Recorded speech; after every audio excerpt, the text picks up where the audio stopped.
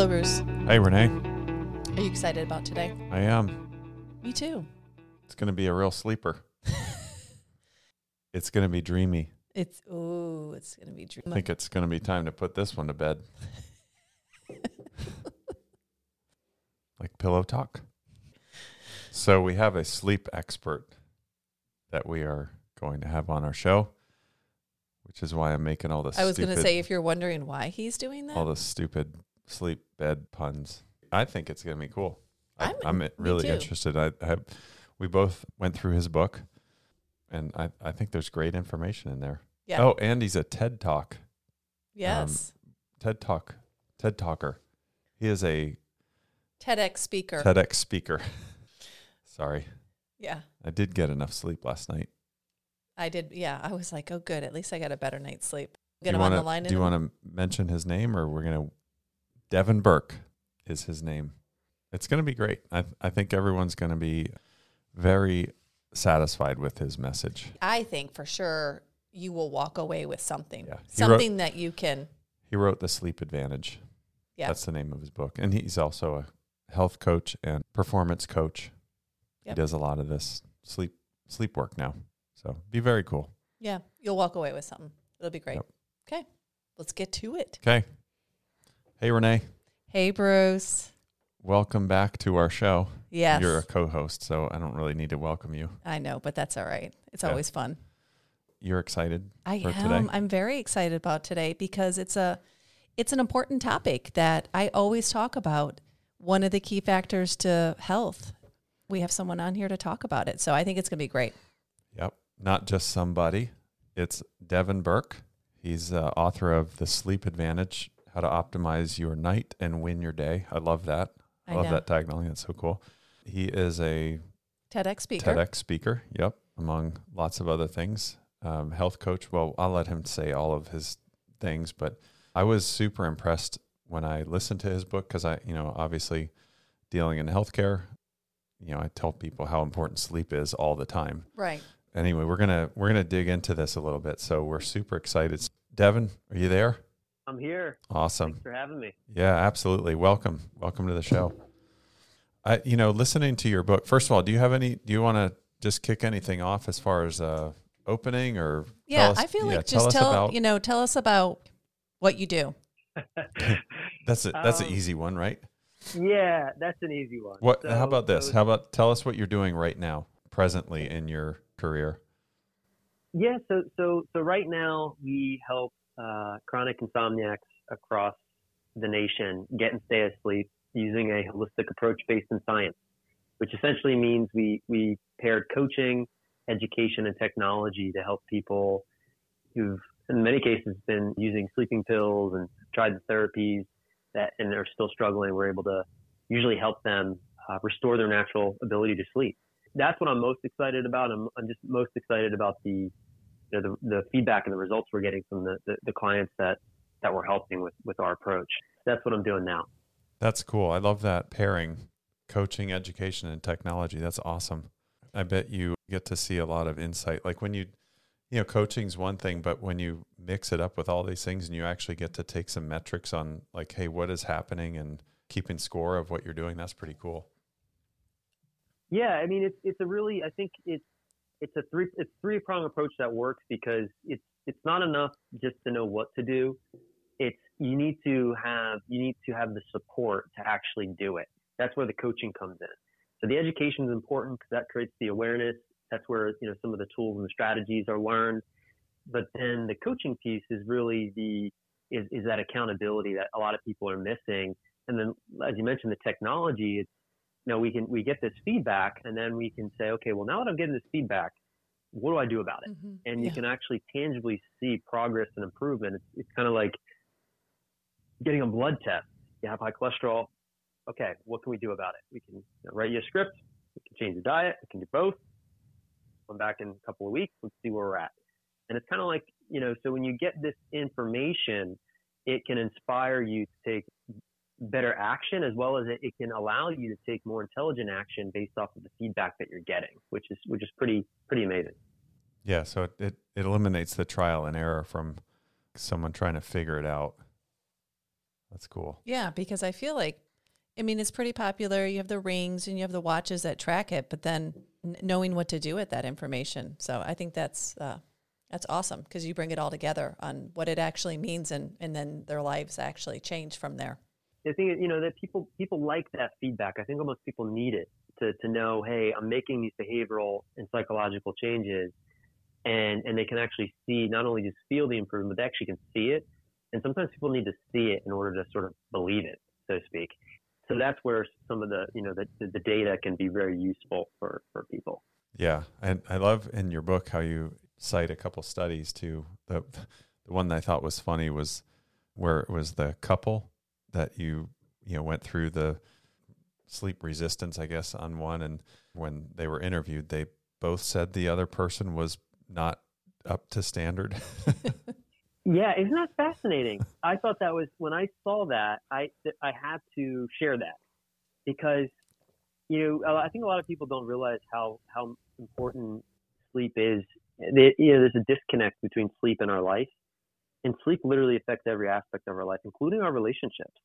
And that particular, you know, study that I mentioned in the book was just so fascinating because it doesn't necessarily, you know, in a relationship, obviously there's two people, right? So it doesn't necessarily, both people don't have to be sleep deprived in order for there to be an impact.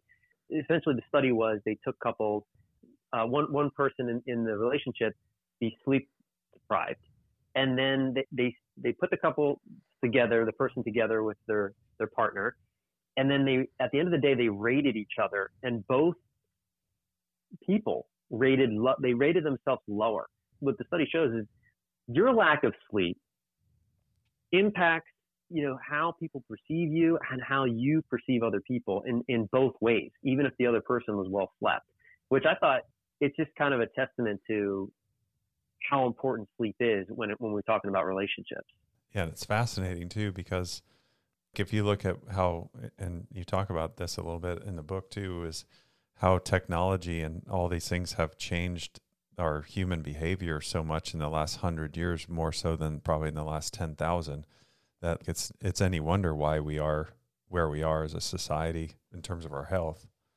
Yeah, it's a huge issue. I mean, you know, technology absolutely, I think right now at least, is a detriment to our health in many ways. I mean, there are, you know, hopefully that's changing. I'm a big believer in better living through science and in technology, but I think that the current state of where we are in evolution as well as where technology is right now, it is unfortunately wreaking more havoc than most people even realize on mental and physical health. And it's showing up specifically in length of sleep and quality of sleep. It's a big problem. And I think a lot of people have an addiction to technology, whether it be social media or TV or work emails. And that creates this whole hyperarousal in the brain, which doesn't allow the body to essentially do what it's designed to do, which it knows how to do, which is sleep. It's tough, and people are very reluctant to really sometimes look at the ways in which technology is actually really affecting their physical and mental health, for whatever reason. It's interesting. One of my chiropractor colleagues that I follow, she has a phrase that she uses quite often, is that our health is declining at the speed of technology. And, very interesting. Yeah. Just looking at like what happens with text neck and, our postural slump that ensues after, looking at data devices and, for yours in terms of head forward posture and how that affects the nervous system, and then things don't shut down properly. And just kind of interesting how all these things, the more you look at it, all this stuff kind of fits together. You can't separate it. I mean, I think it's always interesting to me how people try to put things in silos. And you really can't. Like, everything affects everything. Your relationship affects your sleep. Your sleep affects your relationship. Your nutrition affects your sleep. Your sleep affects your nutrition. Everything is in relationship. And so we really can't separate. We can't put things in silos. We really have to look at things in a more holistic nature to really find sustainable solutions for health and longevity. Yeah, I have to say that's what I loved about you just listening to the TED Talk and listening to your book. I love the idea of just really getting to at the core, like at the root of things of why you're not sleeping well or what's causing that versus just taking something. Because, I mean, that's really what sets someone free. So that's what one of the things I loved is just all the information that you gave in the book. And you kind of give people the power to take back what's naturally being given to them, which is good sleep, which then, like what you just said, affects every area of your life versus taking something that doesn't ever get to what's causing us not to have good sleep. Yeah, addressing the root cause. It's something that I think that so many people just miss. For you know, it makes sense. We're busy. There's a lot going on in the world. There's a lot going on in our own heads, and you know, people. You know, we get caught in our little world. There becomes like a dissonance, and we're not able to see things clearly. And then when there's a lack of clarity, that you know, then it leads to actions that aren't always harmonious for our health or for our relationships or in general to other people. But I think, you know, people are understanding now, you can't just continue to put Band-Aids on things. People are sick, I think, of using medication and going from medication to medication, and they're realizing that that's not a sustainable way of addressing something. And I think it's a necessary thing for people to kind of go through that pain to then really be open to looking at places where normally people wouldn't want to look, because it can be scary, or it can be maybe in some cases overwhelming. But unfortunately, those are the places we need to look in order to really kind of see the whole picture so that we can really have sustainable change. Yeah. I don't know if this is familiar to you, but with me a lot dealing with patients, everyone's looking for things like I'll get these questions. What can I take, or what can I do at home that will, you know, change XYZ problem that I have, whatever it is.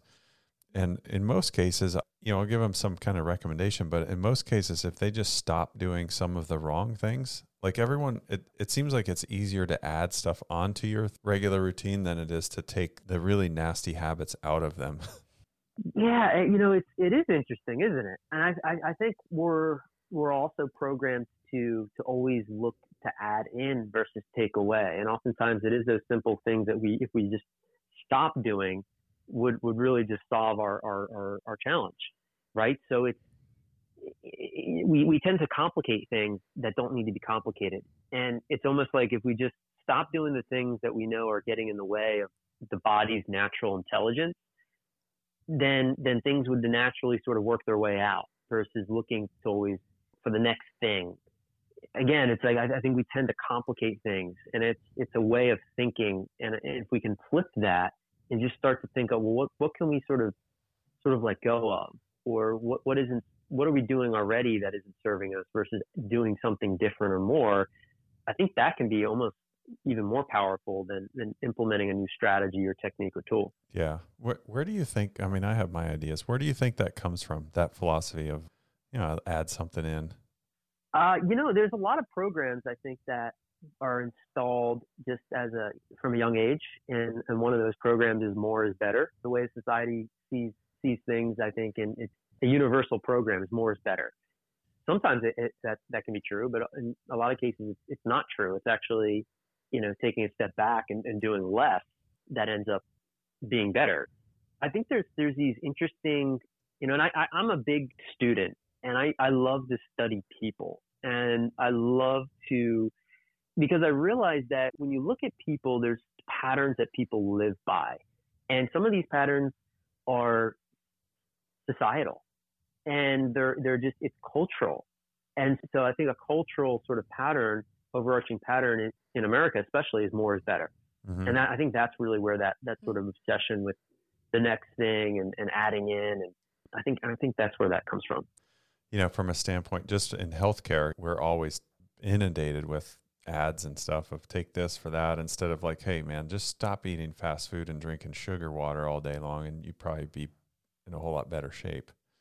Yeah, it's not complicated. It really isn't. Sometimes it just blows my mind how simple some of these solutions, if people just felt inspired to actually implement, how drastic that would change the entire healthcare system. You know, if people just, like you said, ate less sugar, less processed food, move their bodies more, prioritize sleep, had a little bit more education in how to manage their finances. Like, these are simple, basic things that are somehow just missed. And then it creates this massive kind of Titanic of an issue that, you know, then creates really a waste of trillions of dollars and energy to try to solve, when it's really just, it's just human psychology. It's just really education and inspiration that can get somebody to really, you know, consistently make a change that would have a drastic impact on some of the systems that we have in place. It's not complicated. Yeah. I mean, at least that's my opinion. I mean, obviously, you know, some people might disagree with that, but in my experience, I know that to be true. Yeah. Like I would imagine, like in your coaching that you do with people, you probably pull those weeds out of their, or at least help to try to pull them out of their routines and set up some different routines that are healthier. Like, once people have the awareness that something that they're doing is actually creating something that they want to change, and then they just having that awareness, and it could just even be a thought, like, or a belief, like, you know, for most of our clients that we work with, they have this underlying belief that that it's a fear, really, that I won't be able to solve this, and I'm going to have to live with this sleep challenge the rest of my life. And just being able to see somebody, to be able to see how having that belief, first and foremost, that it isn't true, and then seeing that belief in itself is actually creating more of what they don't want, which is sleep challenges, can be enough for people to then make a shift in how they see things, and then really have a big impact. I mean, something so simple as that, you know, changing somebody's psychology and what they see as, what they used to see as true, as being no longer true, or it can really create a space for people to then have a new experience. It's fascinating. Yeah, I think, and I love the part in the book where you talk about stress and the effect that has on you. But I mean, we all know that, and we all have stress. It's just being aware of what that stress is. And then, like, for me, this is a big one that I am challenged with, is like letting my mind run away with, you know, worst case scenarios or just incessant thinking. Where I've felt like I've turned the corner was actually being an observer of that play that's happening in front of me. So it's like, I'm not involved in that. That's not me. That's my mind and how I've trained it to work, but it isn't me. And that's like, when you were talking about those areas and mitigating stress, that's what I think about when I think you alluded to that, and just being aware of those feelings. Yeah, so much of what creates stress is self-created through our thinking and through the lenses that we see the world through, and just changing how the lens that you look at the world or a challenge or something, like you mentioned, with kind of like letting your mind run into worst case scenarios. We call that catastrophizing. Yeah. Like, which is a program, right? So it's your ego trying to keep you safe and secure, and oftentimes it keeps us stuck in anxiety, fear, doubt, and worry, which then creates more of what we don't want. And so once we kind of can start to identify these underlying patterns, you know, whether they were picked up from society or passed on from our parents or learned in some way from, you know, our education systems, you know, once we kind of can start to see our minds, see ourselves first and foremost as we're not our thoughts, and then start to understand that we actually take responsibility for the role in which we play in our own experiences, whether it be, you know, a health challenge or financial situation or whatever it is. Once you can really start to that's the first step, is taking responsibility for something, which is a hard thing for a lot of people to do, because a lot of people just want to blame other people for where they are and what they're experiencing. And so, but once somebody can get to that place of taking responsibility, then they can get to a place of examining the ways in which they're creating their own challenges and issues. And that's really where transformation comes. And that's really what we do, geared towards specifically people that have sleep challenges, is look at, well, first and foremost, in what ways, what are you doing? What are you consciously choosing to do that's keeping you from sleep? And oftentimes it's people just have no idea that they're doing these things And once they have this awareness is created and they're taking responsibility, it is fascinating how quick somebody's sleep changes. And it's not even necessarily implementing a physical strategy in the world, like a sleep restriction or, optimizing their bed and bedroom or, putting in place a bedtime routine. Sometimes it's enough just to, mentally create some space that like sort of creates this opening for them people to be able to really allow the body to do what it knows how to do, which is sleep. Yeah. All those roads lead back to, look, if you just leave this thing alone and give it the right things, it works just fine. Right. That's right. You don't have to do anything to sleep. That's the funny thing. It's, a lot of people get stuck in this, oh, I need to do something in order to sleep. It's like, no, you don't. Do you need to do anything for your heart to beat? Do you need to do anything for your lungs to take a breath? No, there's an intelligence here that's working. And you don't need to, it's like we just need to get out of the way and allow that intelligence to take over and just do what it knows how to do. And that's really a big, part of our philosophy. And I think why we're getting such incredible results for people is that we're taking this approach of there's an intelligence that knows how to sleep. And there's nothing actually we can do trying to control or force it or will it. All of those things are a subtle form of creating stress or resistance. And when you can just kind of allow the body just to relax and you start to establish that trust and connect to that inner wisdom of the body and start to find, make better choices to bring harmony in the mind and body, then all of a sudden what seemed like an impossibility, which was I tried all these things, I've been on all these medications, I've seen all these therapists, all of a sudden becomes a possibility for people. And then they get one great night of sleep and it builds the confidence. Okay, sleep's possible for me. I don't have to deal with this for the rest of my life. And then at that moment, they start to sleep.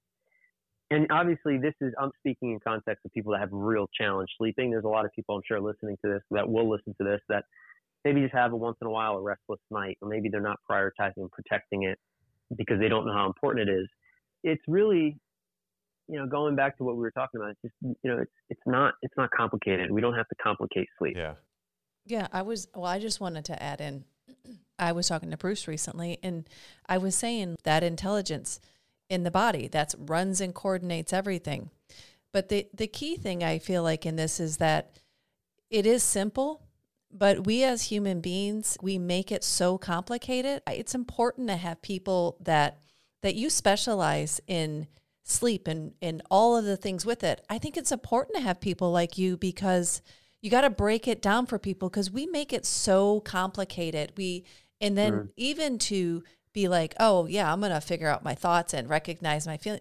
That's in words sounds simple, but that's not necessarily an easy thing for somebody to do. So I just think it's really cool that for you, the focus is sleep and then how all that works. I mean, obviously for my husband, Bruce, he's a chiropractor and he focuses around the nervous system and the whole body and all that. Yeah, it's really cool in that way.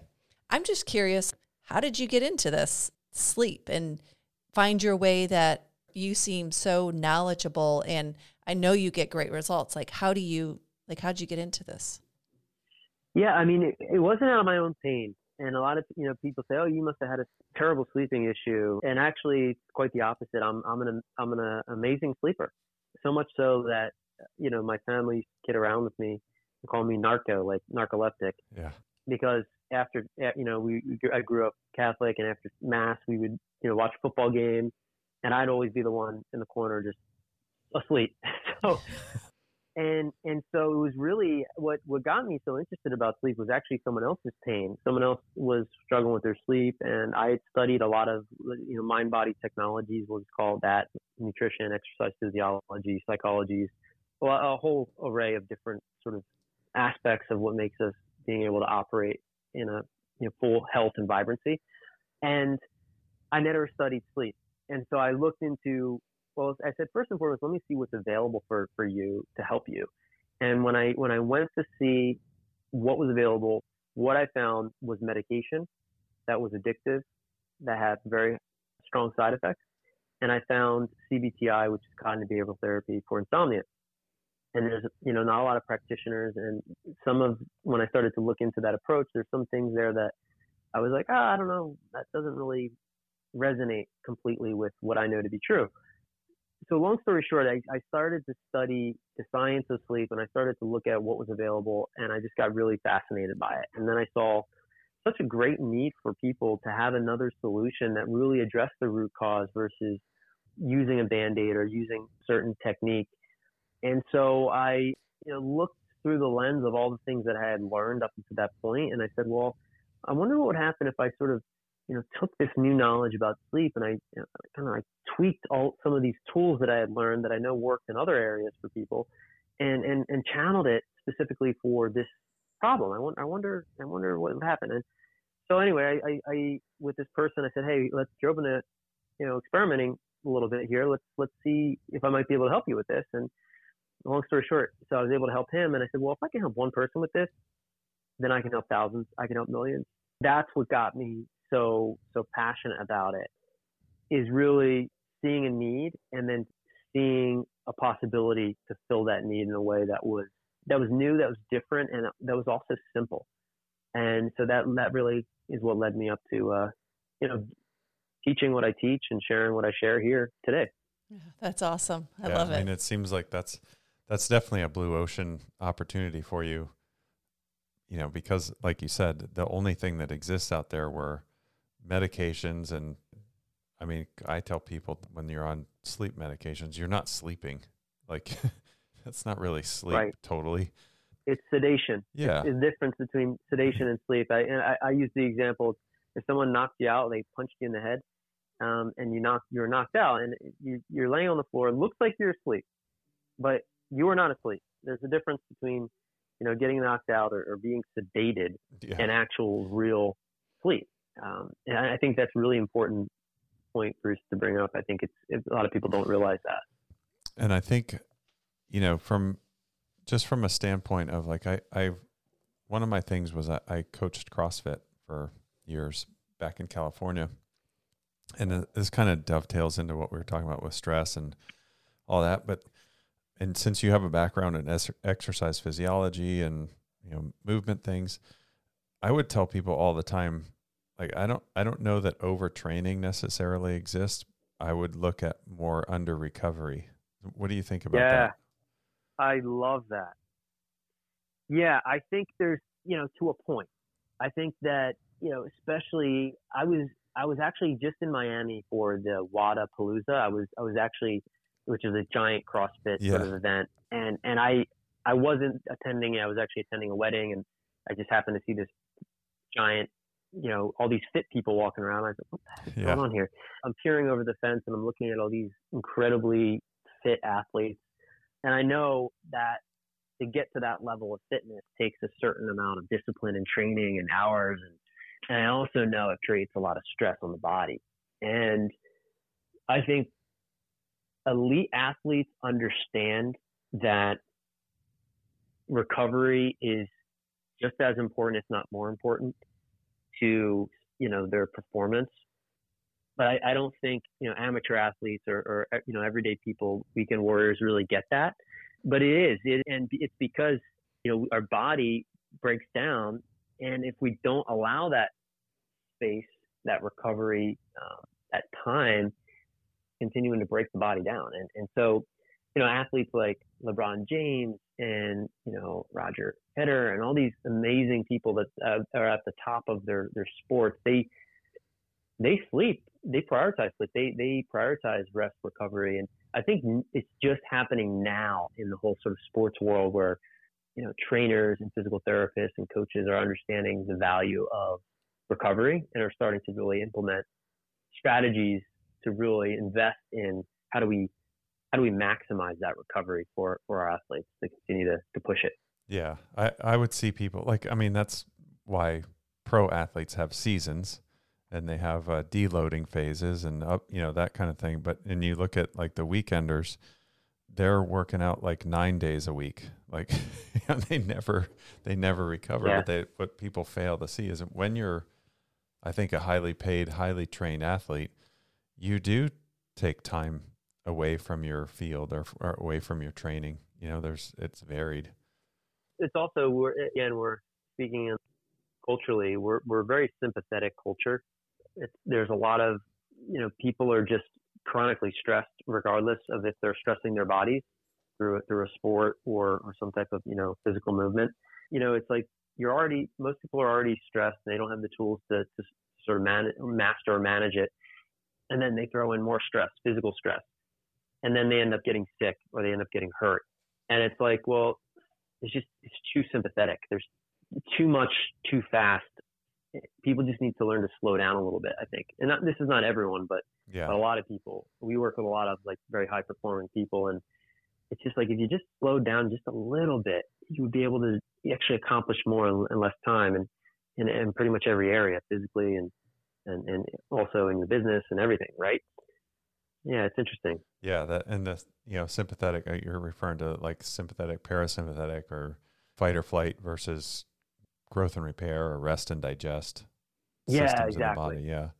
Like I talk to people a lot about the balance between the gas pedal and brake pedal. And, gas pedal is sympathetic, where your body's getting ready for a fight essentially. And your blood thickens and your heart rate increases and your respiration changes, and versus the other, where you're digesting your food, you're building your immune system, you're sleeping.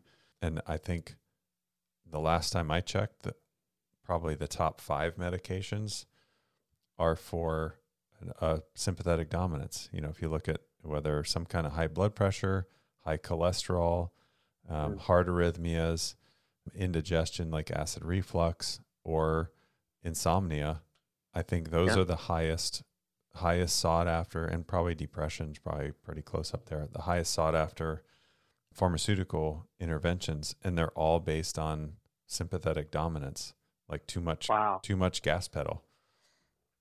Wow. I love how you just tied that. I never really thought about that. And wow. Yeah. Like when we're talking about in our arena, with chiropractic and this whole thing, the subluxation, it's almost like when the spine and nervous system isn't functioning properly, it creates like this smoldering little forest fire that the brain has to always rely on, and it doesn't know what's happening. To that extent, it will, when it's faced with something unfamiliar, it goes into a stress response, and people are there chronically. And that's where, that's what I was so happy to hear how you break down actual sleep, is that it's part of us shifting out of that sympathetic dominance mode so that we can get rid of all the other stuff that we do to try to cover up that fact. Yeah. I mean, I think you can't talk about this enough. Yeah. And it's because it's these habitual patterns that we live into. What I see in our practice is a lot of people, they take their days into their nights, which is, they take their stress to bed with them. And that's usually the first time for most people. Getting into bed, laying their head on their pillow is the first time that usually they've stopped all day. And when I stop, I mean like really stopped, without like watching TV or movies or phones, and that's when sort of, all of the stinking thinking starts. Mm-hmm. Or that's the first opportunity you have to connect with your partner. And now you're talking about, a decision for your son or daughter, which school you're going to go in. And it's like a stressful conversation. And it's like the last thing you should be having is a stressful conversation in bed. It's the worst time, right? And it's the worst time too to think about your life and what you want and all. It's like, that's not the time to do that. Like the time to do that is during the day when you have energy. It's not at night. It's like, that's when the volume should be starting to be turned down, and you're sort of, getting to a space of rest and relaxation and ease, not hyperarousal, problem solver mode. Yeah. I think a lot of people just they're in that all day, and then they start to treat sleep like it's a problem that needs to be solved, and it's not. Yeah. Or like you say, I don't need sleep. I'm fine. Yeah. The more work I get done, the better. It's like, that's not really true. Right. Yeah. And that's also conditionally a societal conditioned pattern. You snooze, you lose. Sleep when you're dead. Machismo. I only slept 4 hours. I only need, these things. It's culturally hustle. Like, it's this glorification of a, sympathetic dominant, go, don't stop, take on the world, which is great, but you're not going to be able to do that sustainably unless you sleep. Now, I'm curious, we've talked about stress and things like that. How does sleep or lack of sleep affect like someone who weight loss or keeping weight on? Like, does it have an effect on that? Oh, yeah. Oh, it's a massive effect. I think it's one of the leading factors in the obesity epidemic right now is people just aren't getting enough sleep. And the reason is because first and foremost, hormonally, there's ghrelin and leptin. So these are our signaling hormones for being full and being hungry. They get distorted or out of whack or unsynchronized or whatever language you want to use, where now you're hungrier and your body doesn't know when it's full. And so you're hungrier, you crave sugar and fat like crazy because you're tired. And when the body's tired, it looks for sugar and fat. That's, sources of energy. So you're eating all the wrong foods. You're eating too much of the food, and your body doesn't know when it's full. That's a recipe for disaster. And it's very interesting to me. People can be eating like all the right foods and exercising, but if they're not sleeping, there's the cortisol levels are heightened, and the cortisol is a fat storing hormone. So it's a recipe. It really is. Like if you're if you're listening to this, and you're having issues losing weight, and you're not sleeping well, then that's the area you need to focus on because of all the things I just mentioned. Not to mention the willpower factor. When you're tired, we have less willpower. So we go for the soda over the water, or the hamburger over the salad, just because it's, our willpower is we're tired. Yeah. I mean, it really, each thing that you talk about, I'm like, it connects over here to your weight and your health. Oh, it connects over here, how your body's digest. It just, everything is connected to that. That's cool. Cause I think a lot of people maybe don't realize like exactly what you just explained. If you're not sleeping and maybe they feel like they're doing all the right things, but they've never looked at, oh, well, that's me because I don't sleep well at all, so that's cool. Yeah, you should come up with the sleep diet. That'll be on the checkout line on People Magazine. The new sleep diet. Oh, man. Yeah, maybe. Devin Burke, that's a good idea. Sleep the pounds away. It is interesting, though. I mean, where you said in the book, that's when you lose weight, is when you're sleeping. Like, you don't lose it during the day. It's when your body goes through and processes and does its thing. Yeah. And again, that's a lot of people don't realize sleep is the ultimate fat burner, right? It really is.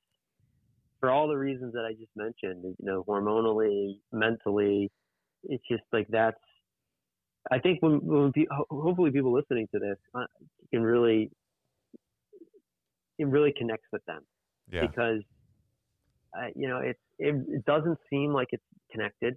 Doesn't seem like it makes a lot of sense, but it does when you really understand the physiology of the body. Yeah.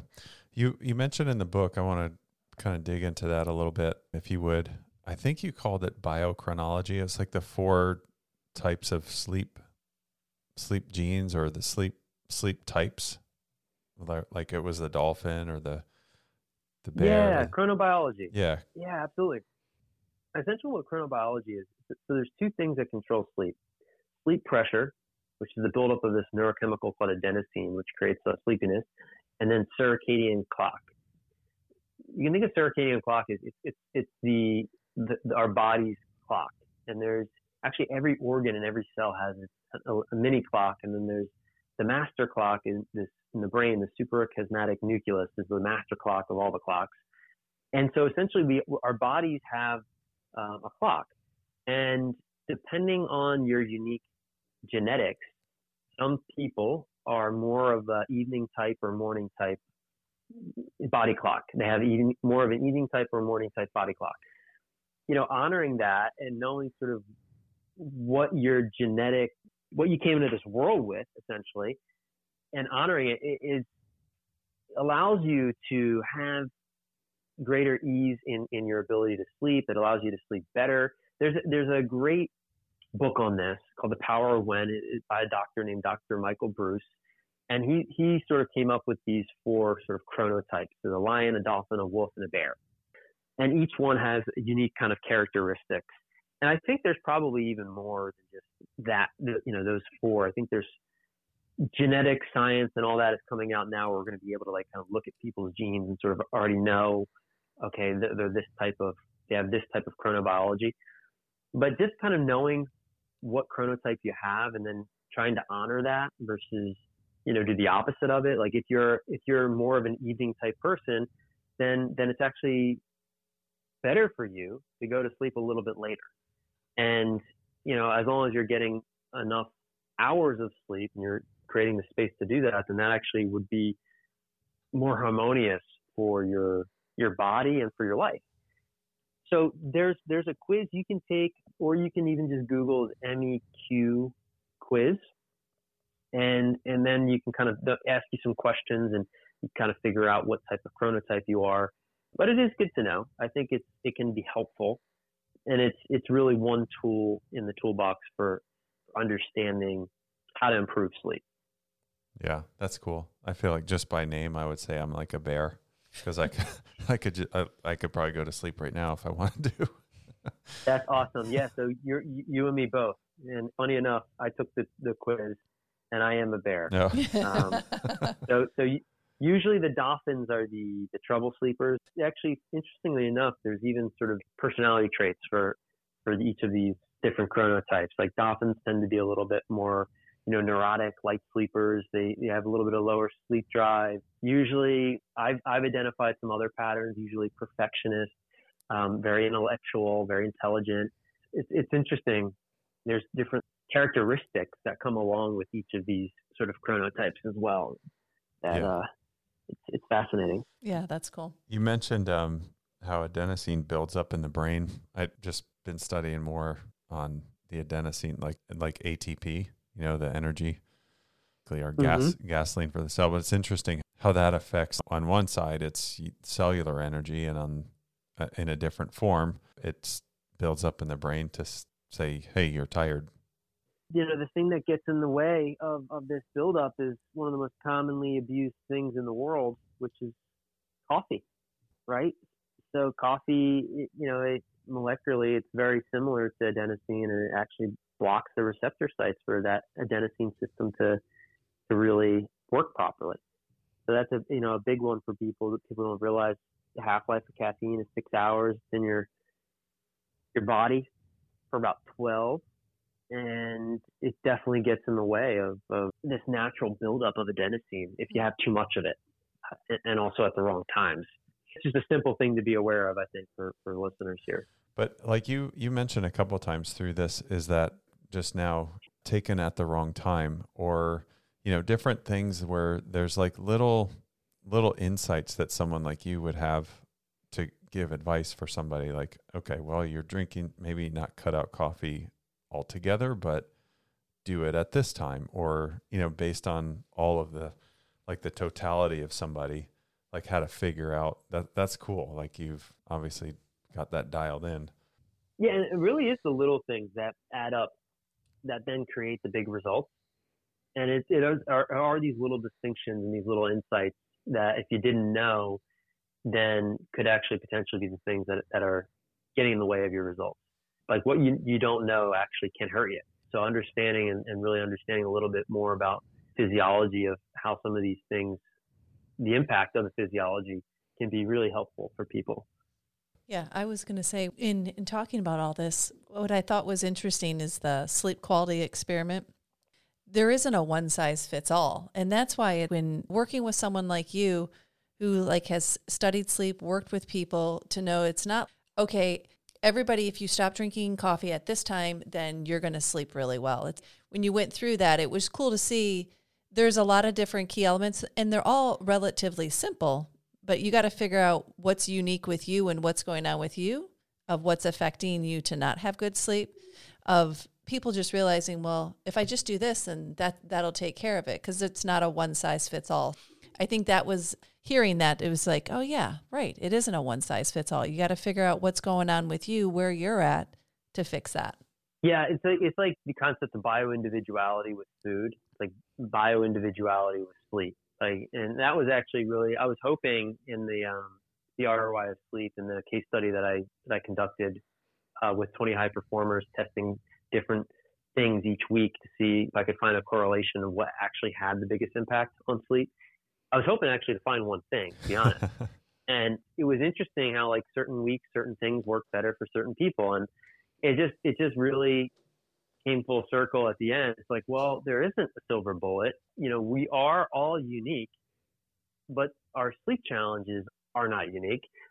So we have to be open to experimentation, and we have to sort of understand where to start from, because everyone's coming at this from a different place, you know, different challenges, health histories. But as long as you're open to experimenting, that's really where you can get the best results. When you get closed off and you say, oh no, there has to be one right way and follow this way, and if it doesn't work, then I must be broken. You know, that's not gonna, that line of thought is not gonna be helpful. Yeah. I'd imagine you see a lot of people with, lately in the last 2 years since the whole pandemic thing, probably the anxiety is through the roof. And have you seen that bear out in people's quality of sleep that you are around or that you consult with? Yeah, I mean, there's more people now suffering from sleep challenges than ever before in the past 2 years. Our company has had a huge influx of people looking for support just because there's more stress, there's more anxiety. And then sometimes what can happen is anxiety then becomes attached itself to sleep. So now people are anxious about their sleep. I think it's just a part of what's going on in the world with the pandemic. And again, people don't really have tools. We're taught this stuff in school. It's like that's something that really fires me up a little bit, because you think about what our education system and how it's sort of structured. Gosh, like, why can't, you know, this emotional intelligence and stress mastery and all this stuff needs to be in our schools, and it's not. And then it creates so much unnecessary suffering just because it's, you know, we have to go off and find this information or ourselves, or be in such a painful state to then look for it. Whereas, you know, if we just learned it when we were younger as children, we would just be so much more equipped to handle the uncertainty that life throws at us. You know, it's something I'm really passionate about, because it just blows my mind how some of these concepts are just not integrated into the education system. It's like, man, what a disservice. We listened to Jewel on Joe Rogan's podcast, and she actually, with, you know, a group of people, but created a whole curriculum for younger kids about, and she's really trying to get it introduced into public school systems and to schools. But it really does, it like teaches mindfulness and breathing and relaxing and the power of the breath. When I watched the video on that, I'm like, oh my gosh, like exactly what you just said is there's just the simplicity of breathing and mindfulness and being aware you're not the thoughts and all that. You start that at a young age, I'm like, goodness, what that would look like in our country. Gratefully, there are people that are really trying to, and her, I mean, I haven't seen the curriculum, but I do know it is in a school in I think Indiana or something. Or? Yeah, I was going to say Monterey, but I don't know if it was in California. If you haven't checked it out, it's definitely worthwhile to see what she created and just the idea, because it's exactly with what you just said. So it's pretty cool. Oh wow, I'm definitely going to check that out. I mean, I know there's programs like, you know, Montessori and the Waldorf, and they're a little bit more holistic, right, sort of open education systems. But I think there can be even another, you know, beyond those sort of systems. I think there's a need. There's a greater need. What you just mentioned. Yeah. Because hers, I believe, is integrated into like literature, like an actual, she's really trying to get into public schools. Wow. You're learning, I don't know if it was literature or English. Writing.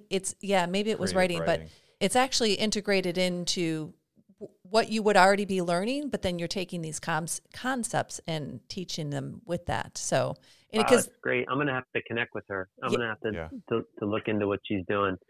That's great. Yes, yeah, it's very cool. Let's just say before we end this, because we have some questions for you that we always ask our guests. But before we get to there, somebody that's listening, they're struggling with, they don't sleep, they're not feeling good, everything that's going on in our country right now. What are a couple things that somebody that listens to this, that they could be like, okay, this is how I could do these couple things? Or what would you say that they can do because they're just completely stressed out with what's happening? They're not sleeping well. What would be a couple things that you could say to them?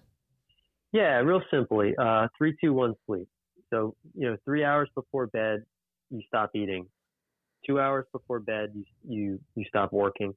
And then 1 hour before bed, you start to get into the parasympathetic. So you start to do something that's relaxing. This allows you not to bring your day into your night. That would be, if you just implemented that would make a difference. And then if you implemented turning off the news, creating some space throughout your day, because our day dictates our night, that would also help. And, I try not to make blanket statements because it really does take trying things out. And there's a lot more to this, even though it is simple, it goes pretty deep.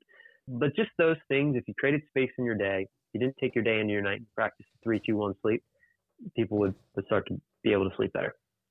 Awesome. Yeah, I love it. I love 3, 2, 1. Even just that, it gets people to help them remember that. That's great. All right, We're going to go into our podcast questions we ask all our guests.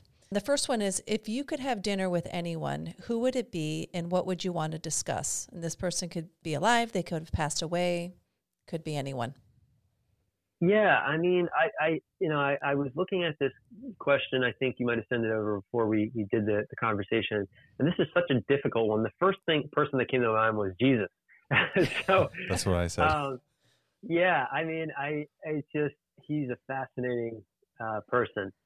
It would probably be him, and I just want to discuss, the whole story, just the whole thing. I mean, I was raised Catholic, and I'm no longer practicing Catholic. I'm a recovering Catholic. Although I think the faith is, Catholic Church is beautiful, and there's a lot of beauty in it. But anyway, I recently started to read some books about Jesus, kind of from a different perspective, and I just think he's an amazing person, and what an impact he has created in the world. So it would just be fun to have a conversation with him. Yeah, that's awesome. Cool. So question 2 would be, what continues or restores your faith in humanity? Yeah, I would say people's goodness. When I see just little kind gestures that people make, it restores my faith in humanity. Whether it's somebody holding the door for somebody helping out somebody in need, or whether it's a friend, just like the little things, like people being willing to help without any attachment or trying to get something in return. Whenever I see a gesture like that, it always inspires, sort of restores my faith. Yeah, I love it. Makes me smile when I see stuff like that, for sure. All right, last question. What still amazes you? The human body. You can abuse it. You can feed it a bunch of junk, and it still somehow takes that junk and turns it into fuel. And I mean, it's just amazing. The human body is incredible. It is just a masterpiece. How all the things work together and keep us sustained and alive. I think it's just it's extraordinary. Yeah. Whenever I think of really like how this body actually works and all the things that have to happen in order for us to have life, it's just like, wow, pretty cool. Yeah. That's exactly what I said. We take 2 cells and create this human being that we are, this body, and it runs and coordinates. It really does. You stop for a moment and you think about it, and it just blows my mind. It's amazing. Yeah, we're miracles. Yeah, for sure. Yeah. Well, that was great, Devin. I appreciate the conversation, and what you said about what still amazes you. That I feel like that transfers from your book, and you can hear the passion in your voice as you go through it, and it's real, and it's not a bunch of hypey stuff. There's actually some really good things that people could, just from reading that, could come away with. So I think that really transfers into your passion is transferred, through that. So I appreciate that. Well, I appreciate you guys having me on the show to share some of what I'm so passionate about. and for taking the time to, explore my work and to share it with people that you think would find it valuable. Yeah, absolutely. So, or useful. Yeah. Thank you again, everyone. Well, wait, where can people find you? Yeah. So on social media, it's Devin Burke, DevinBurke Wellness, Instagram and all that. I'm not huge in social media, but I do post some content from time to time.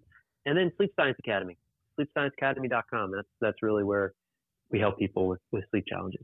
Awesome. Yeah. And then I just want to reiterate, the book is The Sleep Advantage, and I believe you can get it on Amazon. So, because I listened to on Audible. So. Yep. And then in the Sleep Academy too, you do you have one-on-one coaching opportunities for people that you do. And then, so you have different options for people to explore when they contact you. We do. Yeah. We have a digital course, and then our comprehensive program is, we pair you with a trained sleep coach, as well as, group coaching once a week, which I lead those groups. And then the whole educational platform is delivered online with technology. So we have different options for, depending on where people are and what we feel would be best for them based off of their situation. Well, thank you so much. We appreciate it. Yeah. Thanks, Devin. Yeah. Thank you both. Thanks, everybody, for listening. This is Bruce and Renee with We Are Still Here. You can find us on Instagram at @RBStillHere. And if you would like to be a guest on our podcast, because we love interesting stories, please email us at rbstillhere@gmail.com. You can find our podcast on Spotify, Apple, all those regular normal spots that you would look for them at. Thanks again, and please share with your family and friends. Thanks for listening, everybody.